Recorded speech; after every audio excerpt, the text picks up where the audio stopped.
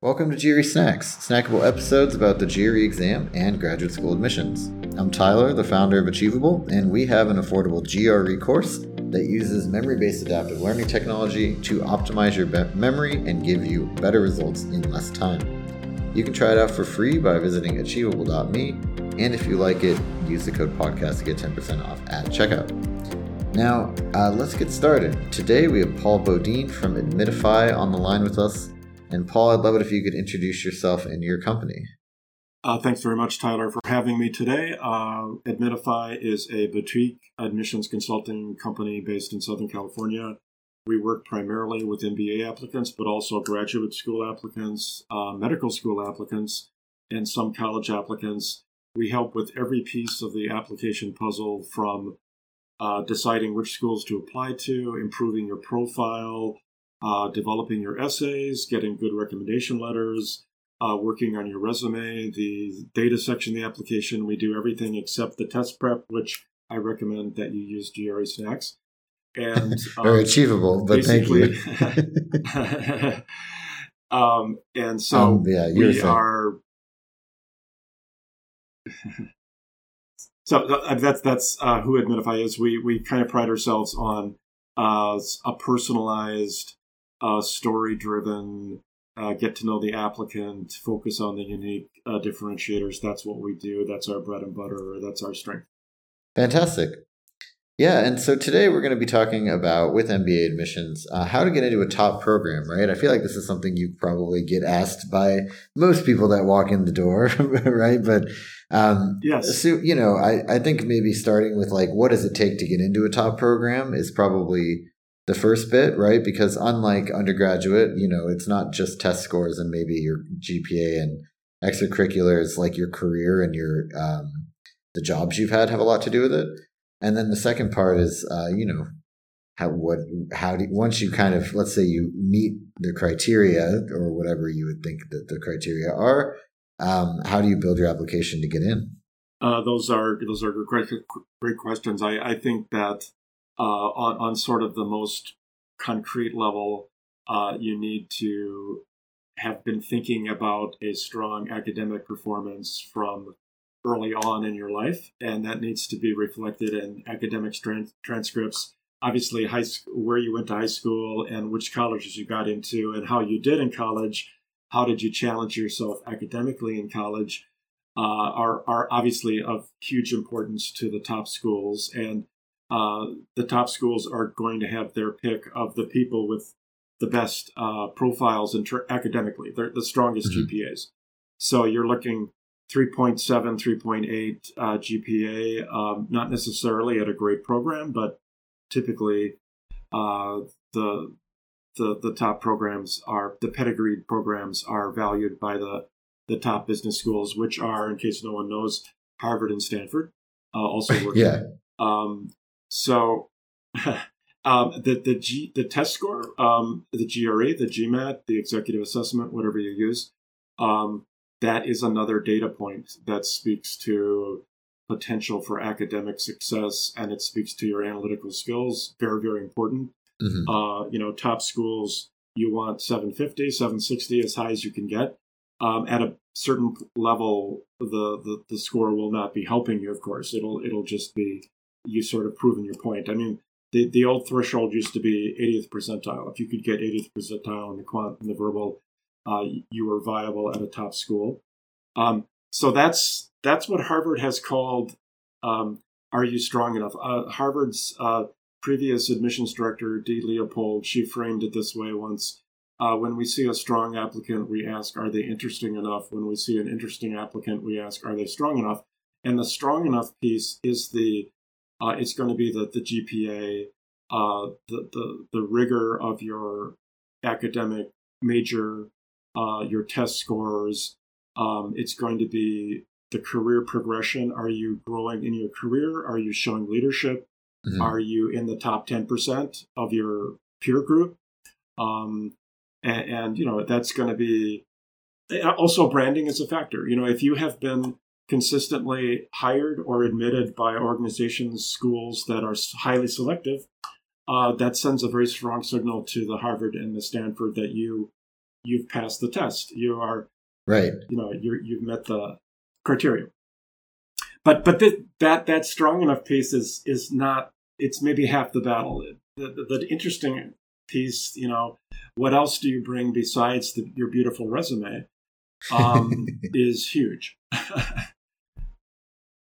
Yeah, I mean, you mentioned just now, talking about, being at a selective company, right? But does that vary depending on what industry you're in, or what can you do if maybe you're not at a selective company or even a selective undergrad?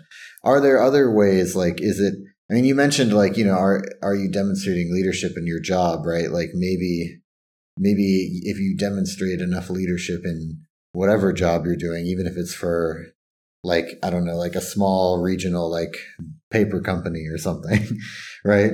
Absolutely. Yeah. So give us, if you could give some examples, that would be great. Absolutely. I can give you an example. I don't think that you need to have a degree from, elite school. I've seen over and over again people who do not have degrees from elite schools get admitted fairly consistently by Harvard and Stanford, period, full stop. You will find the branded schools among their MBAs, but it is certainly not an absolute requirement. So I think that the key part, I think, is the being able to show how you challenged yourself and how you excelled in whatever school and organization you joined. And you made a great point that you don't need to join GM or Microsoft in order to be admitted. If you join a small company, even a family business, you're going to have potentially more opportunity to lead, because it's smaller. And you can shine, you can compensate in that smaller organization for the fact that it's not Apple. And I've seen over and over again people do that. And I've seen people from family businesses, the schools tend to like them for various reasons. But one of them is that they have been given strong responsibility early on. So I think the key thing is demonstrated excellence. So this is the comparative performance relative to peers. You've got to be, whatever organization you're in or whatever school you're in, you better be aiming for top 10%, top 20% in whatever metrics you can think of, academically or promotions or, performance reviews. And then the other piece is leadership. You've got to show growth as a leader. Yeah. It's interesting that you say that they like family businesses or people from family businesses, because I think the perception can be that sometimes people from family businesses get the leadership kind of prematurely because they're in the family. But do you feel like it's actually that's flipped on its head, that it's more like, they're more likely to be a leader in the future? Or what is it that makes the schools more interested in them? I thought that was interesting. Yeah, I think it is partially because if they know that you're returning to a family business, they know that there is going to be leadership ahead, and that's what they want. They want their graduates to succeed. So I think that is part of the attraction of the family business, is the relatively guaranteed professional success. But I think you're right that yes, there is some skepticism toward a family business applicant, but you have to address that skepticism in the application. And a recommender is a great way to do that. That this applicant was frankly hired because he's the son, but he proved himself, or she proved herself. That can be a huge. That should be job number one, is demonstrating that that you were able to prove your own worth. And again, I think the schools, they're more interested in the what than they are in the why. I think if you have demonstrated significant leadership and you can make that concrete and believable, then the fact that it was maybe handed to you initially matters less. Got it. Okay. And I feel like, in general, we're focusing a lot on kind of like the pieces of the application that are a little bit intangible.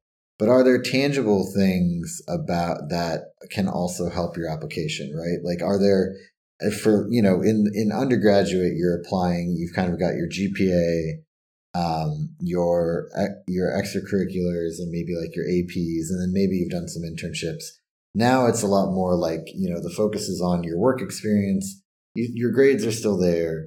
And then, extracurriculars kind of don't exist anymore, not in the same way, but there are things that are like that, right? Like, and so when you're thinking about, whether it's volunteering for a nonprofit or serving on a committee at your work or something like that, like, what are some examples of those things? And then what should you be aiming to do to kind of make sure it's cohesive with the rest of your application story? It's a great question. I think that the things I see a lot of, and I would say increasingly among successful applicants, are the ability to directly address the diversity and inclusion question, or diversity, equity, and inclusion question, which I think is of increasing importance to the business schools. And in other words, even if you're not a minority applicant, but you have been an ally, as they say, of minority employees, you are actually helping yourself. And the examples that I'm thinking of recently are people who, within their corporate world, they were able to, for example, get like a diversity council started within their, like for example, someone who works at a consultancy. And within their practice area, they stood up a diversity initiative that had X number of members, and then it was approved by management, and then it was rolled out across the firm. Nationally.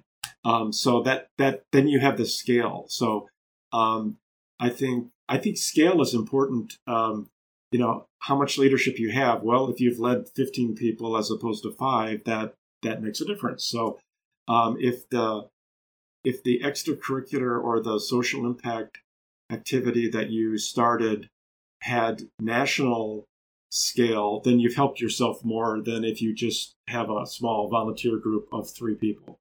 So I would look for, I think that they are looking for leadership, concrete leadership, and that means how many people have you led, frankly? How many aspects of your life have you demonstrated that leadership in? Is it a trait, as Harvard says, is it a habit of leadership, or did you just do it in the past 6 months? So you want to be able to show that leadership across your life. And frankly, it can be a question of numbers. How many, if you've led large teams, or you're now, a director or a vice president or a manager, that speaks very loudly. And that's a very concrete data point to the schools. Right. And I feel also like the other sort of thread I'm hearing is that you had an idea, you took initiative on it, and then you did something with it, and then it had a big impact, right? Would you say that that's also, if you have something like that, then it's probably so key to highlight that it might even want to be like part of your essay or something like that? Absolutely. I think the demonstrated entrepreneurship is relatively rare. Most people don't actually start things from scratch. So anyone who's done that should highlight that. Obviously, entrepreneurship is leadership, but leading from scratch, creating something that didn't exist, is a special type of leadership that the schools absolutely love, and they love innovation. So anytime you're creating something new, or it's a new process at work, that is innovation, that's entrepreneurship, and you should be highlighting it. And whenever I see that in an applicant, I try to get them to talk about it. There are people who have actually started businesses before applying to business school, and obviously that's even if it fails, it's a mark of their ability and of their ambition, their ability to take risks. So I think it's something that needs to be highlighted. Great. And then as far as, I think that we've done a good job of covering kind of like the experience and the story and things like that. And I'm curious if there's kind of anything else that you think is just like things that top programs are going to be looking for. I mean, obviously good test scores, right? I think at this point, you probably want to at least be on the average of what the school gets according to the U.S. News report, right? Yeah, Anything else definitely. on that front, or? No, I think the test scores, they are what they are, and I think this is GRE SNAC, so 10 years ago the GRE was not as valuable a data point for the business schools, but it is now. I think it's achieved parity as a criteria for showing analytical skill and verbal skill. So, and the reason that the schools embraced it was because they wanted to get more non-traditional applicants. So, it's done that, and now it's earned its keep. But I think the biggest thing that I think they look for is that I call it wow factor or special sauce, secret sauce. It's the thing that makes your story unique, and they don't want to just admit private equity people and consultants and tech engineers.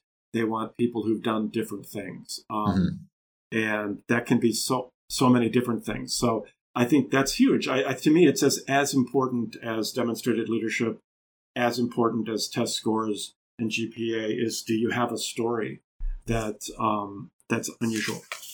Right. Yeah, I think that's like a really good way of framing it. And when you say a story that's unusual, and you're thinking about, essentially like when you're trying to go for the top schools, they see a lot of really good qualified people, right? So then like, how do you kind of emphasize your unusualness? Right. I think that, like there are definitely people with unusual stories or that have interesting stories, but maybe not everybody does, or maybe it's a little harder to tease out. So how do you get people kind of to do that? It can be hard. I'm not gonna try to sugarcoat it. There are some profiles that are less obviously diverse with a capital D than others. What do you do with those people? Well, you drill down. You spend more time on the brainstorming. You try to find out what makes them tick, what drives them. I could give you an example of an applicant I had who was, sort of a middle class Canadian Caucasian engineer. Very typical. Was in consulting. So on the surface, might not seem like a terribly unique person, but as we sort of dug into his story, we learned that he was actually Latter-day Saints, a Mormon, member of the Mormon Church, and he had been positioned in a foreign country for 2 years. Right, and that as they do. As they do. And that experience was kind of defining for him, and he gained fluency in a very, very difficult language, on top of living in the foreign country and leading a group of LDS missionaries, which is leadership. So that was a big differentiator. Then it turned out that he had a child who had a disability. And so that was a life challenge. So, I mean, typically, if you drill down deep enough, you find that people have had challenges. And that can be the thing that turns into an excellent story. Right. And it doesn't have to be work related necessarily to still be a key part of your story and your character, right? Absolutely. I would say in most cases, I would steer applicants away from telling work stories, to be honest, in their MBA essays. That may sound counterintuitive, but your resume and your recommendation letters are going to be addressing your professional accomplishments to a large extent. And the essays may be the only place where you're able to give some flavor about who you are and what you've been through in life. So I would tend to steer away from professional examples unless they're really, really amazing. You started a company and you sold it, or obviously that would be something you'd want to share. But usually, if you're like an analyst or a consultant, your examples are going to be fairly typical compared to other applicants. So you might want to focus on the what I call the personal backstory. Got it. Just to be a little bit more clear about that, I mentioned challenge. I might mention looking for the ways in which you've changed as a person over your life. In other words, have the things that you value in life, have they evolved over time, and why? What caused them to change?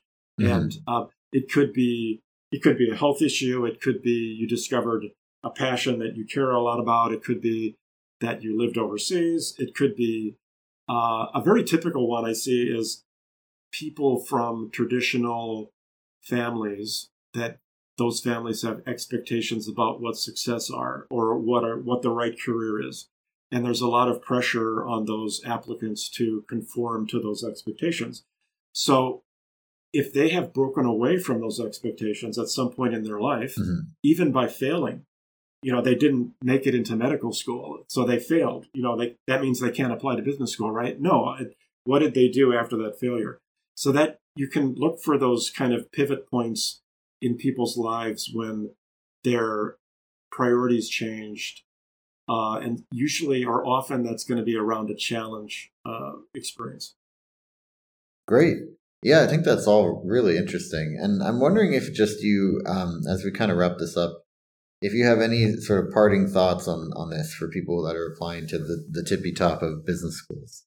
Yeah, I think that there's a mentality that says, if I'm applying to Stanford or Harvard or Wharton, I need to find out what other people have done because I need to do what they did.